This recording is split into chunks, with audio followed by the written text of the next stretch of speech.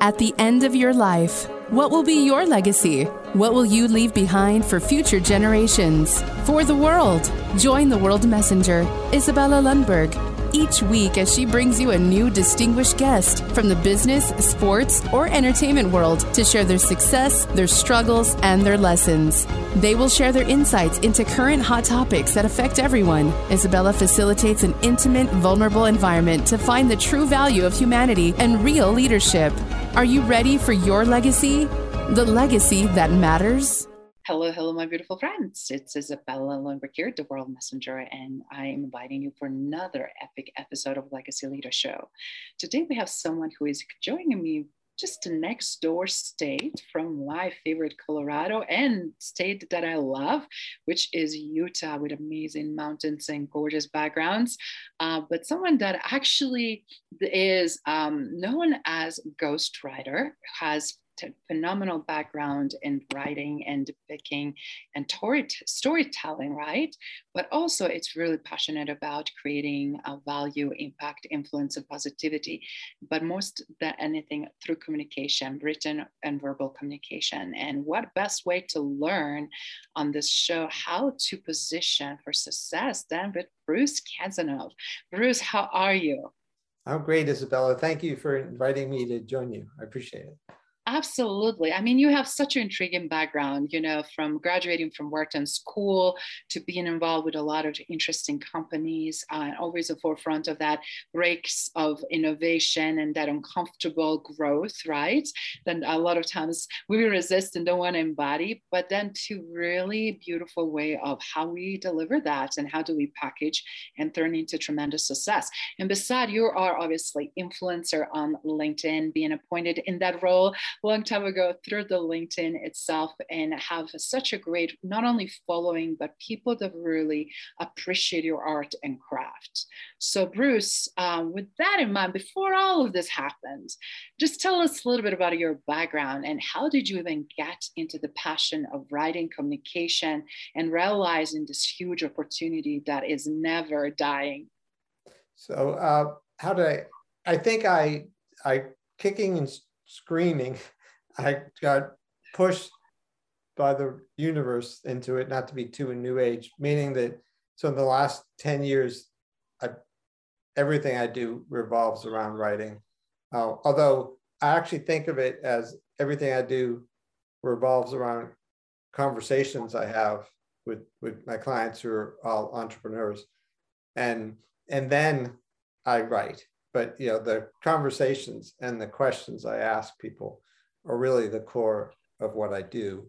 And writing is a way to do that. I used to think, if you asked me 15 years ago what I wanted to do, it's not politically correct to say this anymore because he's been, you know, revealed to be not that great a person. But I used to watch the Charlie Rose show where he sat around a table with a black background and he had conversations with influential people or just interesting people. And I just think, I want to do that. That's the most fascinating thing. And that's essentially what I do today. And the way that I do it is without no TV camera, I do it with writing. And so I love that. I mean, I've written for years. I wrote a book my first book in 2001, but I never, if you asked me at 30, I wouldn't have said I was a writer at all. So interesting. I love what you just shared there, how sometimes some shows or people and personas or just in situations influence us. I was like, this is so intriguing. And we don't necessarily initially feel like, oh, we could do that too. Right. But how do, like, that curiosity sparks so many great ideas and help us to reveal ourselves, right? And our true passion. I think it takes a really long time for some people, myself included, to figure out who you really are and what. So for example, I started working in television stations and radio. I worked for WGBH, the public TV station in Boston, for 4 years. And at that time, right out of college, I had to decide, am I creative or am I business? Because there were two different paths in the station. And I remember thinking about maybe I should go in to be an intern in Nova or This Old House or some. And I remember being uncomfortable with that I felt almost like an imposter to do that. And so I went in the business end. And now, probably 10 years ago, I think it dawned on me, no, I was completely, I went to Wharton. I'm not, I understand business. I like business, but I'm a creator, not a business type, and so it took me 45 years to figure that out. And I don't blame you, because a lot of us, as you said, are going through that journey, and creativity in a full-fledged way was not really exercised and practiced these most recent years with virtualization, with gamification, with so many elements of it became more cherished, accepted, and in high demand, right? Mm-hmm. And in order to be further developed, you need to know and recognize, and you need to nurture that. And not many organizations, and let alone even universities, had that. Right. As we were, or people. I think the people don't get it either. Like, so for example, when I was in business school, I wrote a humor column for the newspaper, mm-hmm. and meaning the Wharton Journal, and so that's a pretty big clue that I like writing. I'm good at it. It's something that gives me pleasure. And somehow I then thought, but I thought, like, that's my hobby, or that's my, I never, so I just think that when it comes to self-awareness, we can be clueless, just like completely, like somebody else could say, like, I remember, who was it? Ben Platt, the guy who, what's the Broadway show he's in?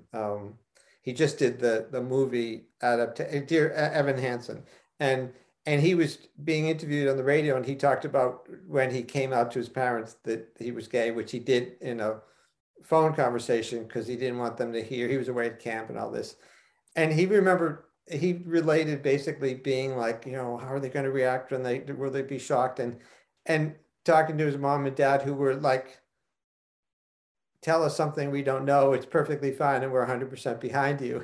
But you think in your head, like, oh my God, like, I can't admit that I have a desire to whatever, be creative, be, different, be. So. Yes. And it's so interesting. And I love that we're touching on this, how many things changed just in recent decades, right? Not only because of innovation and technology alone, but demands and the speed and expectations, and then also how we interact, and what's more allowed, or what is more now acceptable, what is more now inclusive, right? All of those things. And I think for many of us that are also very creative, tapping into that creativity, it definitely not only opportunity to shine, but truly to bring the craft to the light, which you do in a phenomenal ways. Obviously, as a ghostwriter, you can say, oh, that piece was actually written by me, but you also do your own fair share. But that doesn't work so well in my business. No, it's me.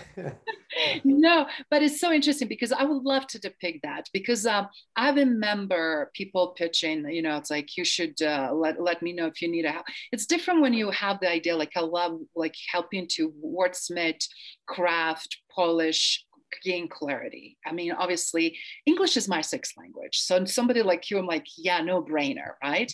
But to me, I'm always had this conflict, because when even early stages of my writing, before LinkedIn changed so much, when I was actually featured in many groups on LinkedIn with my original first blog, first 100 that I wrote. And I remember that I was like, I'm determined not to be the victim of, not being born here, not going through early education here, but to really master the English the way I can master, so I can write, right? And then own that.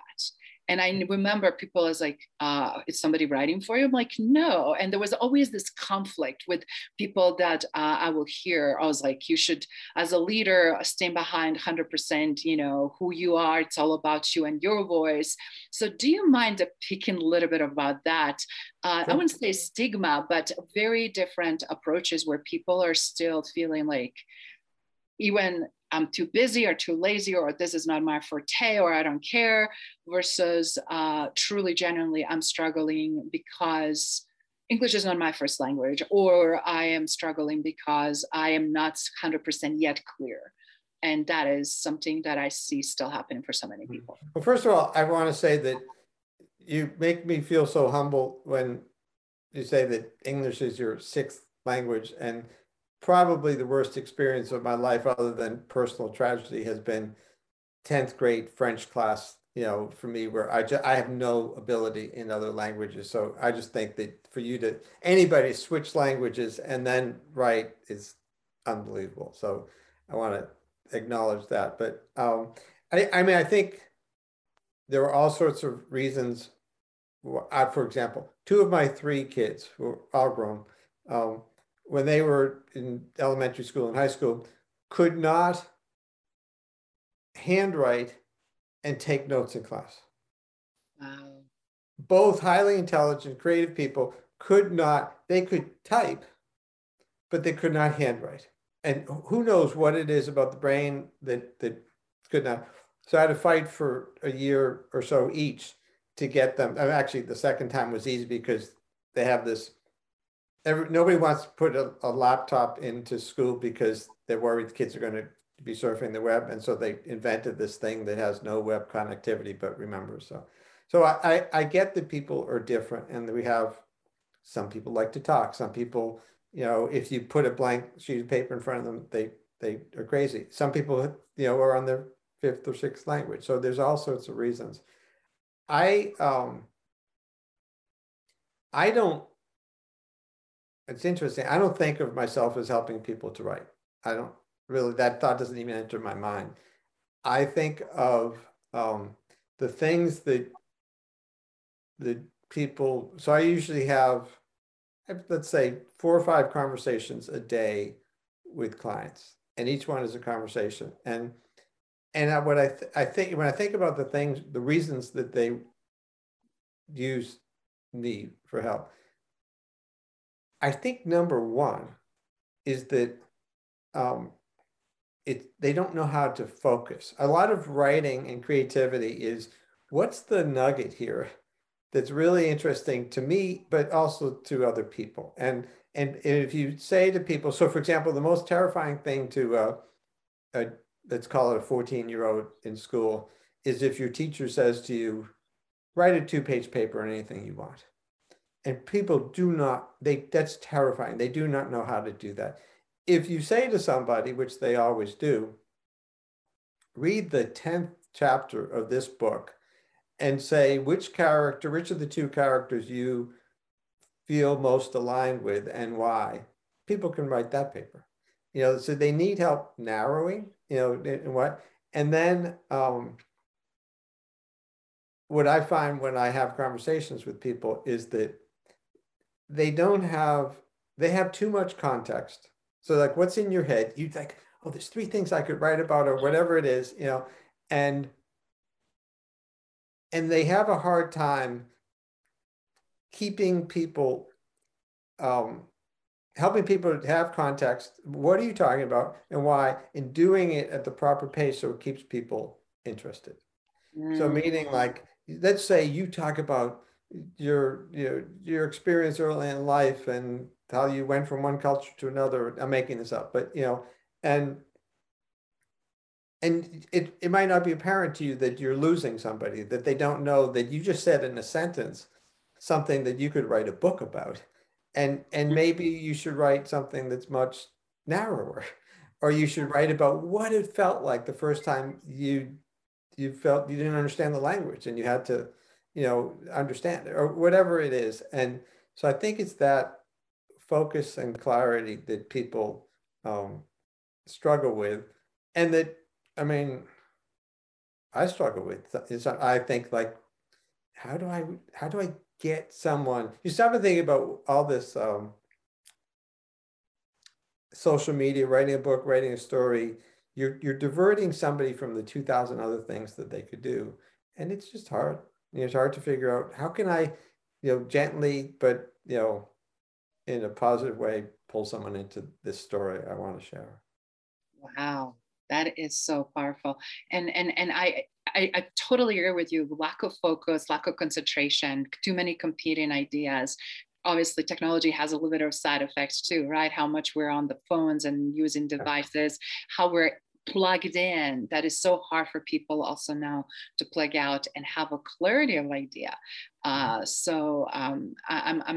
I'm fascinated by the demand, by the need. Definitely, I know it's all time high, but in the same time, I'm just curious. It's like, how do you? Obviously, you have your craft and art. How do you break that down and help them to express themselves? But with that clarity, do you mind sharing a little bit? Because so many people truly are struggling with clarity. What will be some suggestions and advice for people that are seeking that clarity? How to gain it and how to pause and level set with that? I mean, it's the toughest question, that there is. That there's a woman I know, Tasha Eurich, who has written a couple of books. Most recent, whose title I forget at the moment, but is basically, she touches on self-awareness, and she says how if you ask people, are they self-aware, 90% say yes. And if you measure self-awareness, 10 or 15% of people are self-aware. So the vast majority of us think we're self-aware, and we're not. And so when you say clarity over, for example, telling a story, well, it's hard to have clarity over the story you want to tell if you're kind of clueless about who you are, why you do things, And so I kind of think that the communication and writing is largely about who am I, what's important to me, what matters most. And so the willingness to remove the veneer. Another friend of mine, Paul Corona, he runs the leadership program at the Kellogg School, and he talks about the behind the bio story. So here's your, oh, I'm president of this, I wrote this book, I did this, whatever, and he was like, great, okay, great. But who are you really? What really caused you to be the person you are today? And your ability to tap into that, this is me, not him now, to write on that level, to write not as the vice president of sales for Cisco, but to write as, as Bill or Susan, who's a 47-year-old who has, yeah, she's good at this, but this is what she really cares about. It's that. It's the more human you are, the more compelling your stories will be, and the more. So self-awareness is partially, how do other people react to me, and how do I perceive myself, and how do other people react to me is critical, kind of in storytelling. And is everything I say going over people's heads or not? So paying attention to, let's say you put something out there and nobody responds. Well, don't do the same strategy again, because maybe there's a small number of people in your network, so you should get 5 and you get none. I pay a lot of attention to that, not because I need to have 1,000 likes every time, but I want to help somebody or have something that I wrote or said resonate. So I pay attention to, without like that. Sometimes you'll get people that like or comment, and you can tell it's they're being nice, they're being, polite or something, versus somebody. The last couple of days, I've had a few people who have written me a personal note, in response to something I put online. And someone said, hey, I went through a similar thing. He was talking about, I got divorced a couple of years ago, and I'd be happy to share an anecdote that really helped me. And I'm going to write back to him and say, sure, that'd be great. But, that's evidence that you're doing something that connects with other people. So you just keep trying to do that by being genuine. And then when it works, learn from it and do it again, do more of it. Don't publish the same exact thing, but be that sense of open. And open doesn't have to be, I tell you unbelievably personal things. It just means I tell you who I really am and what really matters to me. Yeah, that vulnerability, that raw vulnerability, the process, the way we think, the way we show up, right?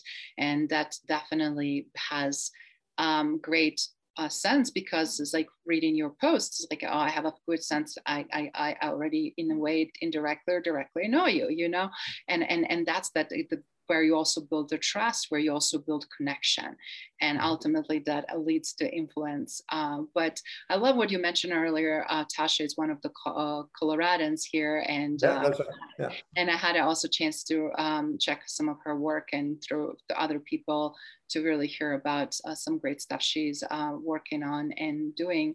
But the beauty is, I love when you're also referencing how actually we all have a chance and opportunity to adjust our game, right? Mm-hmm. If things are not working, if we're not happy with them, how can we change them in a way that is meaningful to us? And mm-hmm. then how to build upon and expand and go further, right? Because a lot of people right now are paralyzed to even try.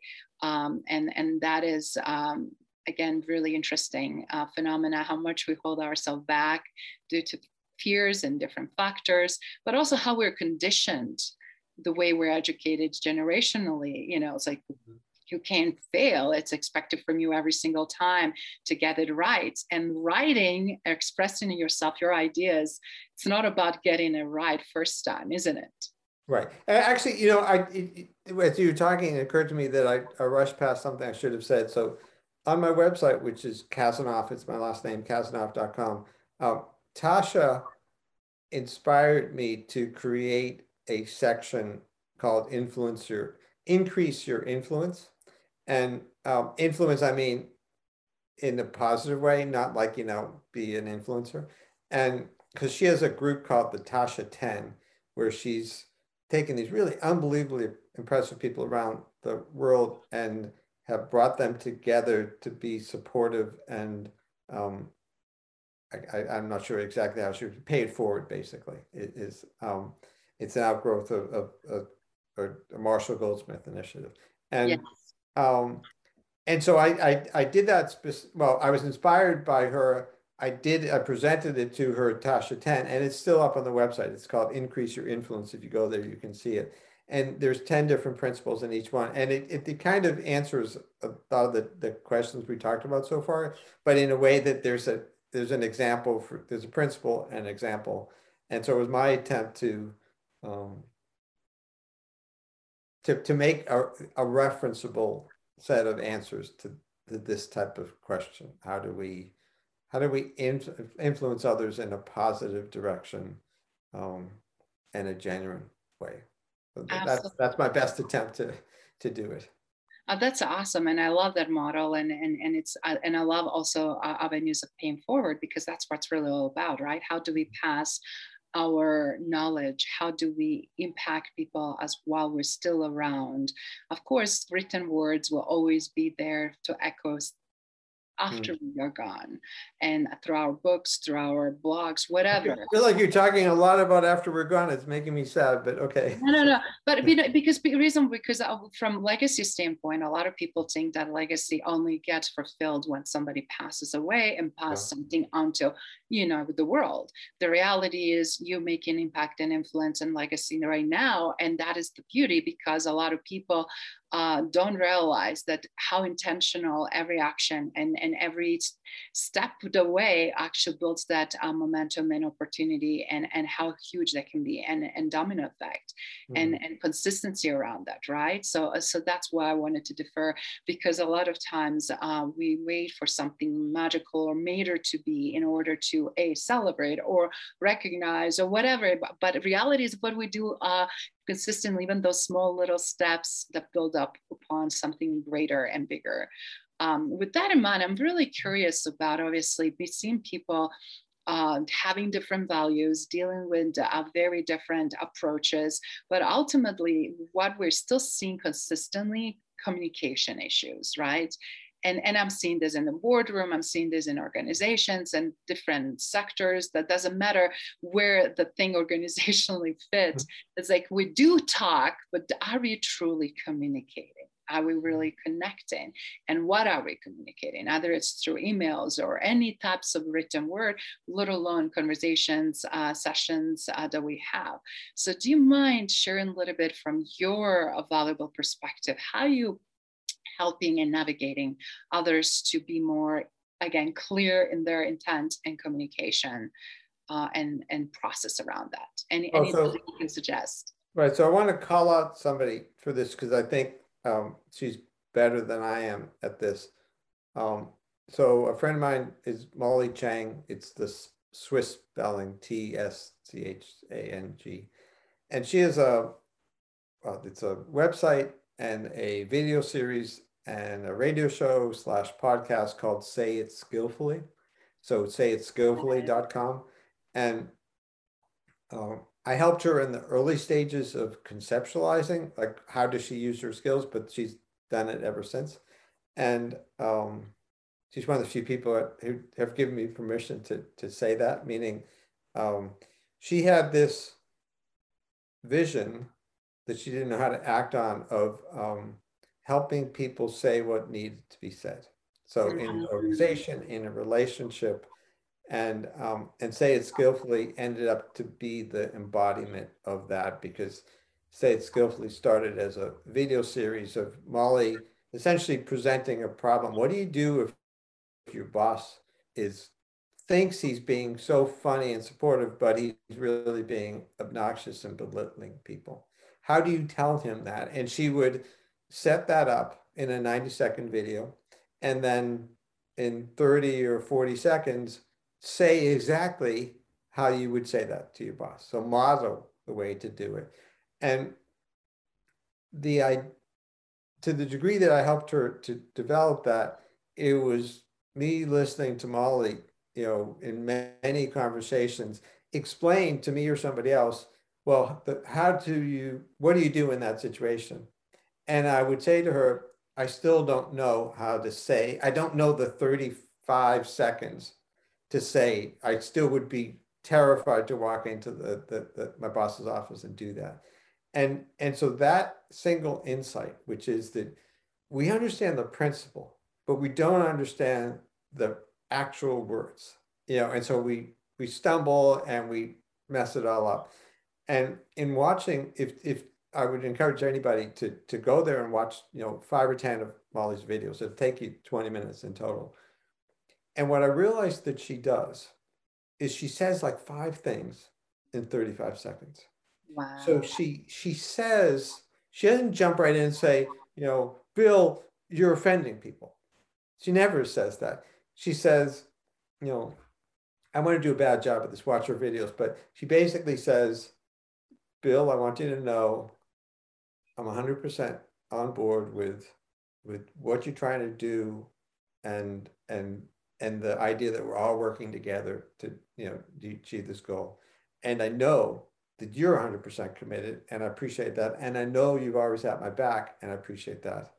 I want to make you aware of something in a positive spirit, to help us all do that together. And I think that you are not fully aware of the times that you say something that causes someone discomfort that you thought was amusing or witty, and it doesn't land that way. And I noticed that you don't see that it doesn't land that way, and therefore you're not aware of some of the negative consequences. And so by doing it like that, by breaking it down, by thinking, it comes back to, I said, a few minutes ago about context, by saying like just enough to say, I'm not attacking you. I don't hate you. I don't think you're a moron. I'm not offended personally by anything you're doing. I want you to succeed, but there's something you need to know. Like, for example, my really shorthand way of doing with my clients is I have a tendency to say the first time we talk, and then a couple of times thereafter say, I apologize, I'm very direct, but it's always in a constructive way, or intended in a constructive way. And almost always the people I work with say, no, please do that. And we have a relationship in which I can say, I have no idea what that meant that you just said. And they don't get offended, and they say, they try again. And they say, well, why didn't you get, whatever. And so it's knowing that the other person knowing that you're not attacking them. You don't think they're stupid. You don't think they're sexist. You don't, whatever it is that is the hot button. Most of us rush past. We don't take the time to say, I want you to know I'm not attacking you, and then say something. Yeah. That we're quick to respond, and then the listening part sometimes is not only get diluted but also doesn't really frame properly, and we see as a result so many relationships detrimentally being affected, personally and professionally. And communication is still number one issue, what I see in leadership as well as overall in business setting, but honestly in personal life as well, right? Sure. Because you have to meet people where they are, understand their capabilities and capacity, but also emotionally what triggers them, and what comes out through conversations. And often, Well, you have to do all that, and yet each of us is somewhat flawed, and each of us has our own emotions, and we're impatient, and we're disappointed, and we're, whatever. So you have to do that as a person who is carrying your own baggage. So it's easy to say the principle, but then like, why weren't you more, sensitive in the, like, I was exhausted by the time I got to the 6 o'clock, and so it's really hard in actual real life to do a lot of things that, we know, yeah, I should do that. It's hard, which is why, you don't hit send on your email, without thinking, and you don't, like, if somebody makes you angry, you don't like pick up the phone and call them, and I write a lot of things that I put, not in the drawer, but in my Google Drive that I never publish or never send to anybody, but it makes me feel better, and it makes me realize, okay, you're being kind of a jerk, so now, just pick up the phone and say you're sorry. Sometimes we need a process, and that's so mature also to know this triggers me, or this is where vulnerability comes in from the behavioral standpoint. As a behavioralist, I see that all the time. That's why it's so important, again, knowing where people are. But I love how you said how important it is to preface this before we say something. Hey, Bruce, I just want you quickly to know, rough few days on many fronts. I hear you. We have a deadline. How do we execute this? Or I really feel like that is great long-term strategy. We need something that we can move the needle right now. What would you recommend? And it just the tone, obviously choice of words, selection, right? It gives such a different delivery and different intention. And then you don't have to fake it till you make it to tell me where you're coming from, but it matches with your energy, matches with your intention, matches with your words, as well as obviously your body language, right? And a lot of times people feel like, why do we struggle? Why we're still having this push-pull? Because we're having competing thoughts, ideas, and we're also having very competing agenda. So if you want to just resolve something peacefully, and I wanted to get my way no matter what, it's going to create a clash, and more audience we have, there's going to be more challenging to navigate and deal with that, right? So with the communication, I feel like we see so much happening right now. And I just love the way you mentioned how it's important to preface. Kudos of great work that you did with the lady that you just mentioned. And I'm definitely going to check out. Molly Chang, yeah. Yes. But I think I've seen it, some of her videos in the past when you mentioned her brand and all of that. But see, those are the things that stand out. So it's like, how do you tweak and polish when somebody maybe gets 95% right? How you get that 5% that are going to make huge game changer financially, visibility wise, credibility wise, right? Impact and influence wise. Well, so that's why I exist, meaning that I'm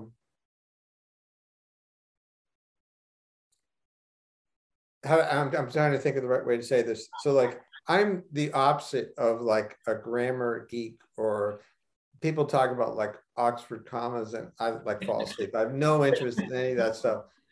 Great. But I do think that there are times when if you just cut off the first sentence in a post or piece, like, for example, most people do not understand in a way that they act on, that the first 5 seconds of what you say truly matters. That people, so when I was first in the LinkedIn influencer program, and there's like 100 of us in it, and the executive editor sent me an email and he said, I really like what you're writing, but your headlines make people think, and when you have 2,000 choices in front of you, you will not click on the one that makes you think. Like, it's not a good thing.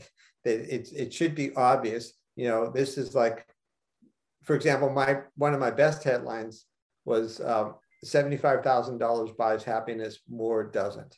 You know, based on the study that says, you know, after a certain point, more money doesn't make you happier, because that headline is a good hook and it tells you what I'm writing about. And it, you know, so whereas people generally say, I don't know, you know, I was jogging the other day, and I got to thinking that, you know, blah, blah, blah, blah, blah, blah, blah. And then like in the third paragraph, they actually say what might be interesting to somebody. And so a lot of times people have, if you let almost anybody, if you give them enough room to say, what is it that you're trying to communicate? They can say in a compelling way what they're trying to communicate, but they don't start with it.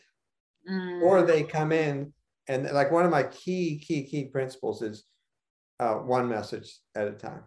And so if you know, this is the one thing I'm going to do, and I don't care if you want to, you have to get 3 approvals from your president, do it one at a time, unless he or she is completely like, give me the whole plan and then we'll do it. But it's just too much for people. Like, one more thing, you know, like if I was trying to sell a software system, that's all I want. I want to walk out of the office having sold the system. That's it. I don't want to also get them to buy the service or whatever. And so to me, I do a lot of pruning, of just saying, can we start with the most interesting, most enticing thing, that a way to say what you're doing. So like,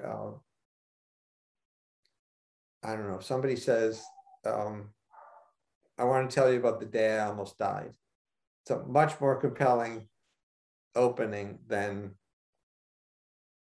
you know, customer satisfaction is so important. Let's talk about customer satisfaction. You may end up in the same place, but it's how do I get you into the conversation? That is so powerful. And I love what you said, that we are programmed almost to explain and justify. And it's also very interesting to see male versus female dynamics, right? Specifically in corporate America, and where communication, it's like almost like that expected politeness and excuse before even asking for something, or expecting for something to happen, and how we're programmed to culturally play the roles, right? And then generationally, now we're seeing for first time 5 generations in workforce, and then we have wisdom from all of those that we can extract and highlight. But then again, how do we relate to everyone? How do we speak that we are truly heard, or very well read, or very well understood? Well, so I have something that long before I was a writer that I thought about, which was, so I used to be in the personalization space, meaning using technology, personalized customer relationships, and which was kind of back in the Amazon getting going days. And to do that, I used to give a lot of speeches, and I tried to come up with a definition of intelligence that was specific to what the work we were doing. And what I came up with was, intelligence is having something meaningful or valuable to say to a person, and knowing the difference between what's valuable to one person versus another person. And it is that difference. So for example, and the analogy I used to make was, let's say that a nice young couple moves next door to you, and they come out, you meet them on the street, and you're talking to them, and they say, oh, you know, what do you do? What does your husband do? You know, oh, what's your dog's name? And you think they were lovely, you know, and then you come out the next day and you see them and they say, oh, what do you do? What does your husband do? What's your dog's name? They think that was kind of odd. And then the next day they do the same thing again. It's like, we need to be able to remember what makes one person different than another. What are your values? If you want to talk about legacy and long-term meaning and what, you know, and someone else wants to crack jokes, I can do either one, but it really helps to know the difference between you and to know, you know, you're not like a, let's do fart jokes, you know, and somebody else is like very intellect. It's like, what is it that makes you you? And that's intelligence. And when we evidence it, when, for example, if you tip off very early, let's say you see someone after 6 months and you remember that their daughter was just starting middle school, and you say, you know, how did Clara do? Is she adjusted to school? You don't need to go for 2 hours on that topic, but you just signaled that you listen and you pay attention and you care about them. And there again is something a lot of times that we skip. You say like, I don't want to get into a big conversation. You're not necessarily getting to a big conversation. You're signaling that you see the other person. And I think that's really important. I love that. And everybody wants to be heard, right? But most than anything, they want to be accepted, understood. And with that in mind, others through their craft professionally, and getting better, and only fool things that they know it all and they don't need to change or make any adjustments, right? And with everything that is going on around us, more than ever we need to do that. And obviously for you, with such amazing trajectory of your career and how many people you are still helping and continue to help, I'm curious, Bruce, I mean, you'd accomplished so much. Obviously you already have very strong established legacy. I just said that you tweaked it, that you changed, that you over the last even decade crafted more into this beautiful way of helping people to gain the value, clarity, impact, influence through wordsmithing, and also distilling those ideas into brilliant states that others can consume. So I'm curious, what is next in your world? And also, what would you like your legacy to be? What would you like to be remembered by? Big question. Just a little question. Of course. That's so I'll tell you that so I have a this is my afternoon for names. I have a friend, his name's Charles Vogel, Vogl. He wrote the book The Art of Conversation. He started a little beta group. I'm in like the second or third wave of it, of people who were trying to foster community in much more significant way than I am. And I joined it. I asked to join it because I'm thinking about community. That's what I'm thinking about as now. And not like a community like I want to get 100,000 followers way, like a real community supporting each other. And I'm wrestling with what kind of community I want to be instrumental in nurturing, coming to pass and nurture. And I think that the biggest legacy is always, do you influence in some positive way how other people, you know, act, you know, because they touched you or whatever. In many cases, it can be they don't even know that you had, you know, like example, like, oh, well, let's have a monument to you, or let's do what Bruce said, or anything. Like I think is more powerful sometimes when they have no clue that, you know, somebody founded this, you know, 150 years ago, and I don't know who it was, but meanwhile, like 10,000 people have participated in it. And so I am thinking community. It's really interesting when you break it down. What, for example, community, according to Charles, means there's some initiation, which is largely to give you certainty that you are in a community and you belong to it. And he gave an example the other week of a really big company that he was consulting with, that the person who was essentially unofficially running the program didn't think he was a member of the community. He just thought he was staff, and it wasn't. And Charles said, are you kidding me? Like, and that's how Charles realized that, wow, we got a problem. We have to do something to formalize this because he thought, well, we're bringing in all these thought leaders from around the world. Well, I'm not one of them. I'm just the administrator. And Charles was like, no, you're the essential player here. And so it's that sort of thing. We don't realize sometimes how fundamental and basic the challenges are. We don't think we belong to be here. We don't think we're part of this. We don't think it's our responsibility to make it better, either through saying something or doing something different. Those are the things I pay attention to now. I love that. It's so ironic that I also look at the models of communities and tribes, or, how certain companies with their brands created this cult in a way, positive, obviously, like, Peloton, for example, whatever, people that are so gung-ho, passionate and driven and exhibiting that. And I it's more than sense of belonging, more than just that tribal, alignment, right, of what we believe in, and synchronicities and opportunities for us to thrive in such a different, meaningful way. But I think that is such a great way of passing on something also for generations, because we sense of community and sense of belonging, it's one of the biggest issues that people felt during the current time, right?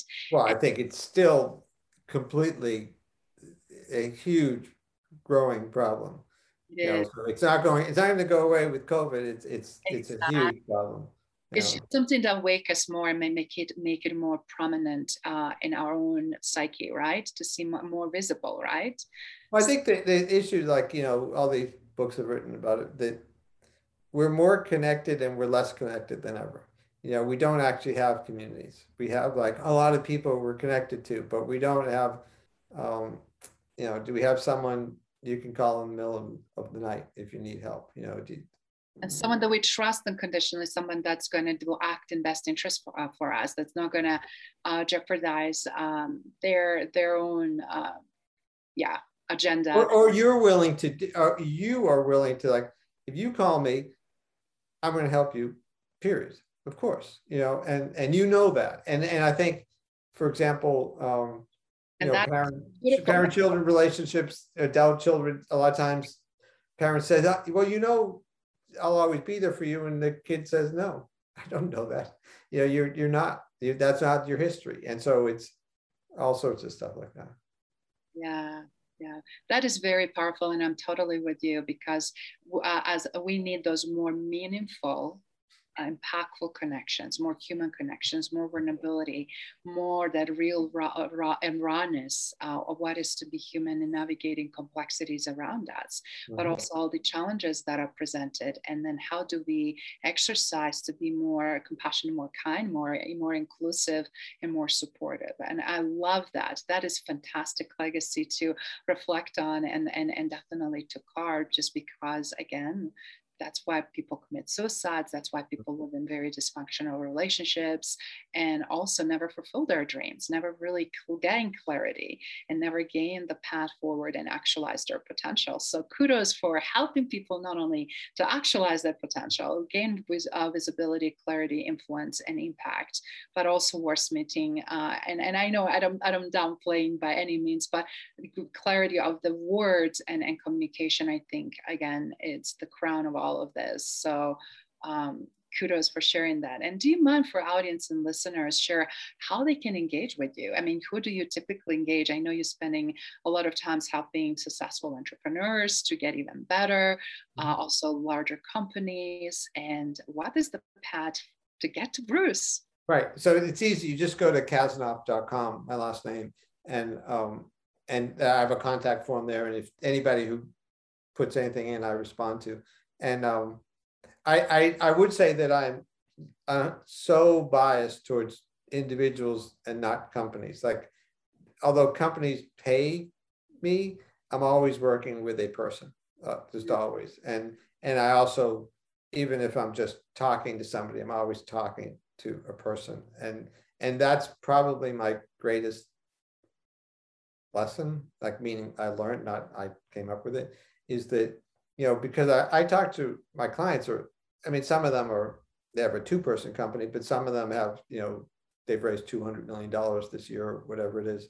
And I just see again and again that they're all people, they're all human beings. They all have like, so I was on whatever, the Today Show, but my daughter threw up in my lap, it's just like, everybody's a human being. Everybody has, your kids are never impressed with what you've done. And you're just, so I love, I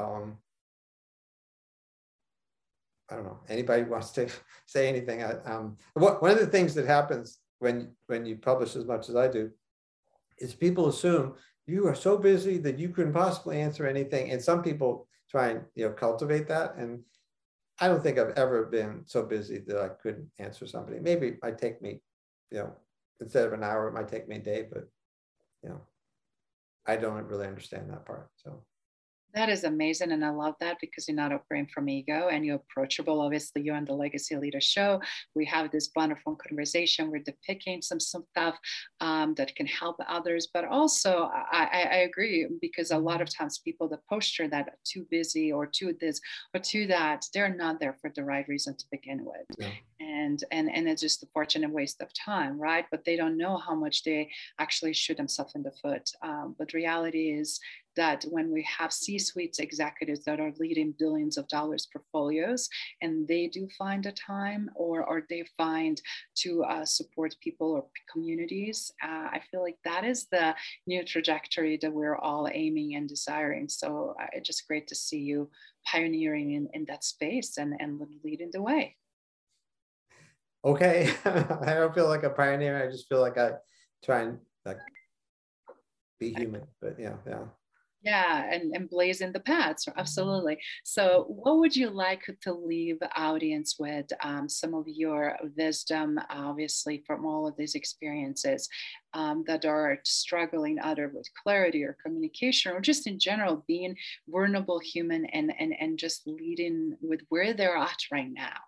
Because so I would be really simple, and this is from, I mentioned Paul Corona at Kellogg. I would leave you with something that he says constantly, is ask more questions and listen. I mean, that is 100% the formula for having a better life, connecting with people better, ironically having your voice be heard, because I can get what I want across by asking better questions and listening. So if I do what you're doing today, and what you've done a great job of, just ask questions, listen. Like, for example, the difference between what you've done today and what many people do who are doing a podcast or an interview is you actually have listened to what I've said and you built on what I said. You didn't go and say, okay, well, here's question 42 because I wrote down the 42 questions and they're disconnected. And people understand that. There's a huge difference when you listen and then you say something. So you've indicated to me and to everyone else that you're actually paying attention. You're actually thinking about the conversation as a back and forth. That is so critical. And people who do it have better relationships because it's like you indicate that you care, you pay attention. This is valuable to you. You're learning, you're imparting also, insight and knowledge. For example, the ability to ask another intelligent question based on what was just said is a tremendously valuable skill. And so I just think those are the real superpowers that are underutilized so much of the time. And if you do that, you have plenty to share with other people, plenty of value to add. I can add value by asking you a question that causes you to share something that I didn't know what you were going to say, but I know you're really good at something. So I give you the opportunity and I just added value. It's so fundamental to me to do that And most people miss that opportunity. Thank you. Thank you so much for highlighting that. And I cannot agree more, specifically as we're dialoguing with more people in business settings and decision making and everything else, right? And when that is the disconnect, it's hard. But when it's not, when it's such a great connection and when you really feel like that genuine mutual interest of success or understanding and then building upon, that is where the mojo is. And that could go and add a lot of zeros in the end. That can, right? Fantastic, Bruce. This was awesome. I really appreciate your time and opportunity to share on legacy leaders with us today. And we will definitely check in on you down the road in a few months.